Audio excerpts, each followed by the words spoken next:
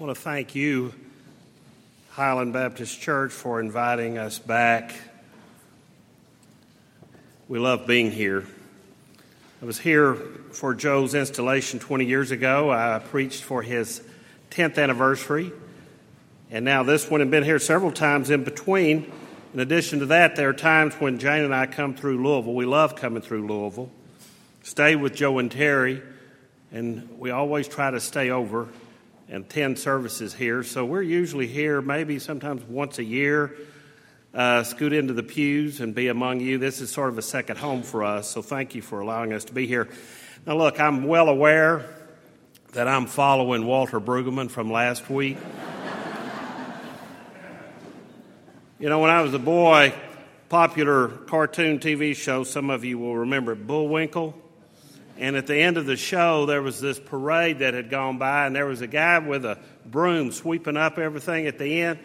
Well, I'm the guy coming along with the broom after Walter Brueggemann. But you know what? Following Walter Brueggemann, doing that with a broom, that's still great. So I'm honored to be here. Let's pray. Oh God, may the words of my mouth and the meditations of all of our hearts be acceptable in your sight, for you are our strength and our Redeemer. Amen. Hear these words that are very dear to Joe Phelps. Sometimes there's a man. I won't say a hero, because what's a hero? But sometimes there's a man. And I'm talking about the dude here. Sometimes there's a man. Well, he's the man for his time and place. He fits right in there.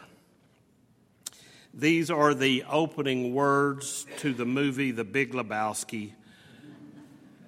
They are words so dear to Joe that he knows them by heart. Indeed, I think Joe's the only person I know who has the entire dialogue of the movie The Big Lebowski memorized, except for a few words here and there. It's become with Joe's leadership, become the official movie of the neighborhood. There are 6 of us, with Joe, of course, included, who've been getting together twice a year for 27 years. And we watch it every time we gather for about the last 16 or 17 years, which is as long as it's been available on either video or DVD or whatever. But what's interesting to me is, why is it that we're so taken with this movie? Why is Joe so taken with it? Why is Joe Phelps, who's known among clergy as the Energizer Bunny of pastors, so taken with the dude who usually never gets out of his robe and pajamas, who passes the time soaking in a bathtub, smoking a joint while listening to whale sounds? The narrator in the movie himself says that the dude was a lazy man, quite possibly the laziest Los Angeles County, and he says, which would place him high in the running for the laziest worldwide. Now, in contrast, Joe might be the most energetic man in Jefferson County. So why the attraction to the dude? Now, I don't know. But I do know this, that sometimes there's a man for his time and place, and he fits right in there. And that's Joe Phelps and Highland Baptist Church for these last 20 years. So what's a hero? Now, Joe's the last person in this entire congregation or in this town who would ever consider himself a hero, which might be a cue on why he's attracted to the dude, because the dude also doesn't consider himself a hero. But Joe and the dude, they both seek to have integrity. And for Joe, it's the integrity of the gospel. When I think of Joe, I'm reminded of the words of the Russian poet Yevashenko, who was told by someone that he was a brave man, and he responded, "I'm not. Courage has never been my quality." But then he went on to reflect, but we live in such a strange time that common integrity can look like courage. Joe has integrity. He does the right thing no matter the cost. And I'm here to tell you something you already know, Highland Baptist Church. You have a real Christian for a pastor. But the irony is, Joe doesn't think of himself as a real Christian. He doesn't think of himself as brave. He doesn't think of himself as a hero. He thinks of himself as just a man, ordinary person, yes, an energetic one, but one who is simply seeking to be a follower of Jesus. Which brings us to our text this morning from Luke. Here's a story of two ordinary disciples walking on an ordinary road back to an ordinary village. This is partly why I like this story. And all of the other stories of the risen Christ appearing to the disciples, you know how it is. You go back and look at them. The disciples are always the big names, the heroes. Mary Magdalene, Peter, John, even Thomas. But not here. Here is just two plain people who have committed themselves to following Jesus. They're not heroes. One of them, we learn, is named Cleopas, somebody we don't know about beforehand or afterwards. The other, we never know that person's name. It could have been a woman. And they were not going to Jerusalem or Bethlehem or Nazareth or Capernaum, any of these other famous biblical places. They were going to this small village down the road, Emmaus. Ordinary people walking on an ordinary road to an ordinary village. Sort of sounds like us. It's the evening of Easter Day, but all these ordinary disciples know is that Jesus, the one in whom they had placed all of their hopes, had just been brutally lynched by the dominating system of Rome, and they didn't know what else to do. There was nothing they could do but go home. The risen Christ comes along, starts walking with them. They don't even recognize him in their shock and grief. They're trying to put one foot in front of the other.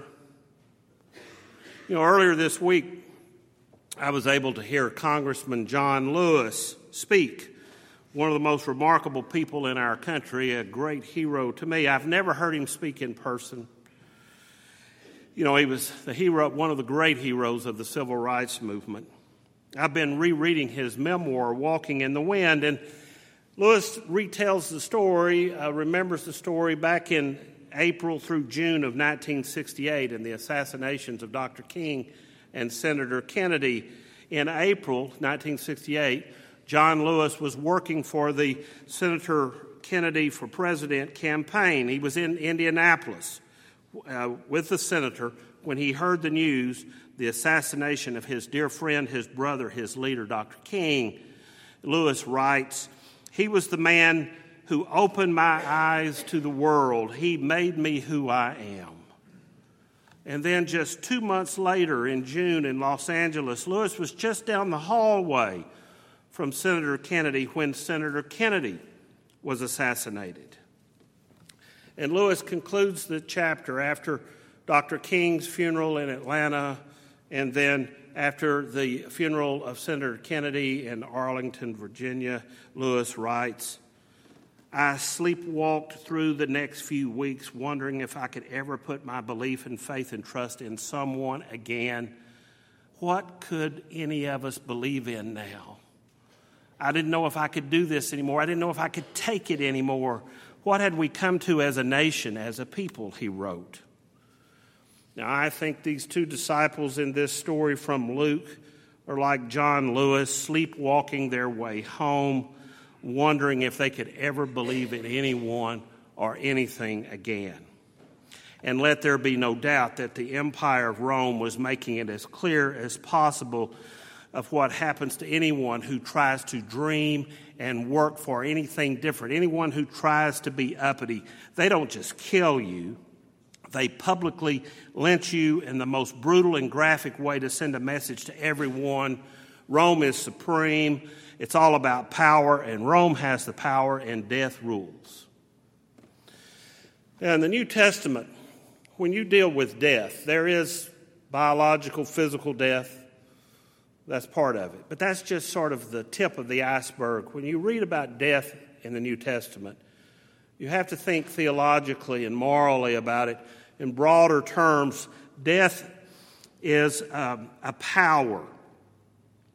It is more than just physical death. It involves the death of our humanity, the death of compassion, the death and the destruction and the diminishment of all the creation and all that God intends for us to be and for creation to be. Death grinds human beings down. Death keeps us in bondage to ways that make us less than human, less than who God has created us to be. Death isolates us and abstracts us and divides us. Death is about bigotry and hatred.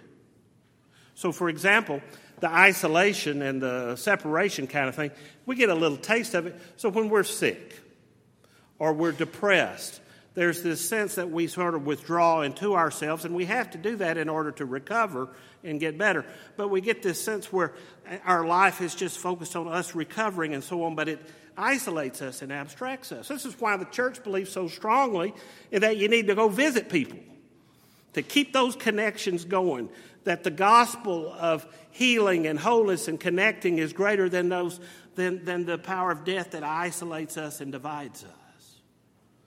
So, in this passage of Scripture, there's more going on here than just the fact that Jesus died. Now, death shows up in our lives and in this world in so many ways. And our call, part of the calling is that we practice the way of life in Christ so much to resist that, but sometimes we get overwhelmed. You know, one of the ways that we're not very good at resisting death is we get so frantically busy. And then we become so tired that we can't resist, or we just give up and go along. And in so doing, we end up dying inside. Our moral conscience dies. Death pervades our lives until we become nothing more than a living death. One chapter before this, Luke chapter 23, Jesus is being crucified. Luke says that there was a big crowd, a multitude gathered to watch this spectacle of Jesus tortured and lynched. Luke does not say they came to cheer it, but Luke also does not say they came to protest it. They came to watch it. They came to just go along. Just go along. So how many tortures and deaths on crosses do we have to watch before we just go along? How many shootings and lynchings? How many injustices do we watch and do nothing or say nothing before we become indifferent? All of the so-called little deaths and small injustices that we put up with, go along with, until we become used to them. And then we find our lives simply conforming to the ways of death. We live a deathly kind of existence. We just go along with the power of death in this world. So these two ordinary disciples are not simply grieving over the death of Jesus. I believe they have witnessed so much death that they've died inside. Death pervades their lives until they know nothing more than a living death.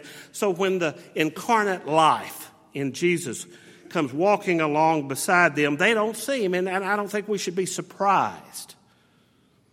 But the good news of the resurrection of Christ is that in the midst of our death and the pervasiveness of death around us intrudes the very one who is life, Christ Jesus. So the disciples talk to Jesus about all these things they've seen, all the death and despair they've known. And Jesus listens. But then he begins to teach them from the Scriptures, and what he's doing is reinterpreting everything they know and everything they've seen by teaching them and showing them, reframing for them this different way of seeing and being and thinking. To use Walter Brueggemann language, a different way of imagining the world. And while they approach their home and they do a Highland Baptist Church, Joe Phelps kind of thing, instead of just talking, they put their words to action. They invite this outsider, this stranger, into their home to share a meal. Only when they start practicing what they're preaching are their eyes opened. They began to realize it when he's reinterpreting, but only when they put it to work are their eyes opened and they see the risen life of God in front of them, beside them. Jesus becomes their companion, one with whom they shared bread. Jesus vanishes from them, and immediately they turn around and head back to Jerusalem to share the good news. Now, this is a great story of ordinary persons, not heroes, being transformed from the grip of death into the life of freedom. It's a story of the church. Where 2 or 3 are gathered in my name, there I am also, says Jesus. And sure enough, here are 2, and Jesus shows up. So people of Highland Baptist Church, let me chase a little bit of a rabbit. In my 27 years of pastor at Austin Heights, one thing I've come to believe that I didn't used to believe, I never really thought about it, but I have become much more sacramental in my understanding of the faith. A sacrament is simply that when we do things in our faithfulness to Christ, God works in and through these actions in ways beyond our understanding and beyond our limited perspective. So, for example, in this story, when we break bread with companions, with strangers and immigrants and refugees, the living Christ shows up and transforms what's going on from simply a shared meal to a version of the Eucharist. Now, this is something to remember, Highland. When you're feeling overwhelmed and powerless, when you don't think you can make a difference, when you're exhausted and you're in despair from losing all the time, and death seems to always win, you remember there is more going on here than what you can see. Every moment you live in faithfulness to Christ, every decision you make, every child you teach, every worship service you attend, every visit you make, every counseling session you lead, every refugee you shelter, every missionary you support, every baptism you celebrate, every person you encourage, every nail you drive in building a home for someone, every reconciliation across racial division you seek, every prayer you offer, every song and hymn you sing, every note you play, every check you write, every stand you make, the living Christ is working in and through you beyond ways of our understanding. And so, like these ordinary disciples in this story, we head out of the door to follow this crucified and resurrected Jesus and proclaim life everywhere we go, in everything we do. So, Highland, you are to live in resurrection power of life and stand against every injustice, oppression, and brokenness that's part of the power of death. You are to witness against evil in any form it takes. You are to be reconcilers where death has divided. You are to be healers where death has broken. You are to be combatants of life in a death-obsessed world. And your call is to sign up or step aside. And for Joe Phelps, for 20 years, you know what he's been doing? He's been signing you up. He's an incredible pastor of integrity and vision who has led you in following the resurrected life of Christ in a death-obsessed world. You know, the classic movie, all-time great movie, Casablanca. The end of it, Humphrey Bogart, Rick, is talking to Elsa, Ingrid Bergman. She's fixing to get on the airplane, the famous scene. And he looks at her and he says, but I've got a job to do too. Where I'm going, you can't follow. What I've got to do, you can't be a part of. Elsa, I'm no good at being noble. But it doesn't take much to see that the problems of three little people don't amount to a hill of beans in this crazy world. Folks, I love that movie, and I love Humphrey Bogart, but the gospel of Christ is different from that. Because Christ and the gospel believes that little people's problems do matter. Ordinary people. It doesn't take a hero. Because when we sign up with the resurrected Christ, we join up and participate in God's problems and God's actions that are defeating the power of death that threatens the existence of this entire planet. Our little efforts for life and love make a difference because Christ is working in them and through them in ways we don't understand. And you see, it is about life, the Lord of life, the resurrected one. And the truth is, He's the hero. In the name of the Father, the Son, and the Holy Spirit, one true God, Mother of us all, amen.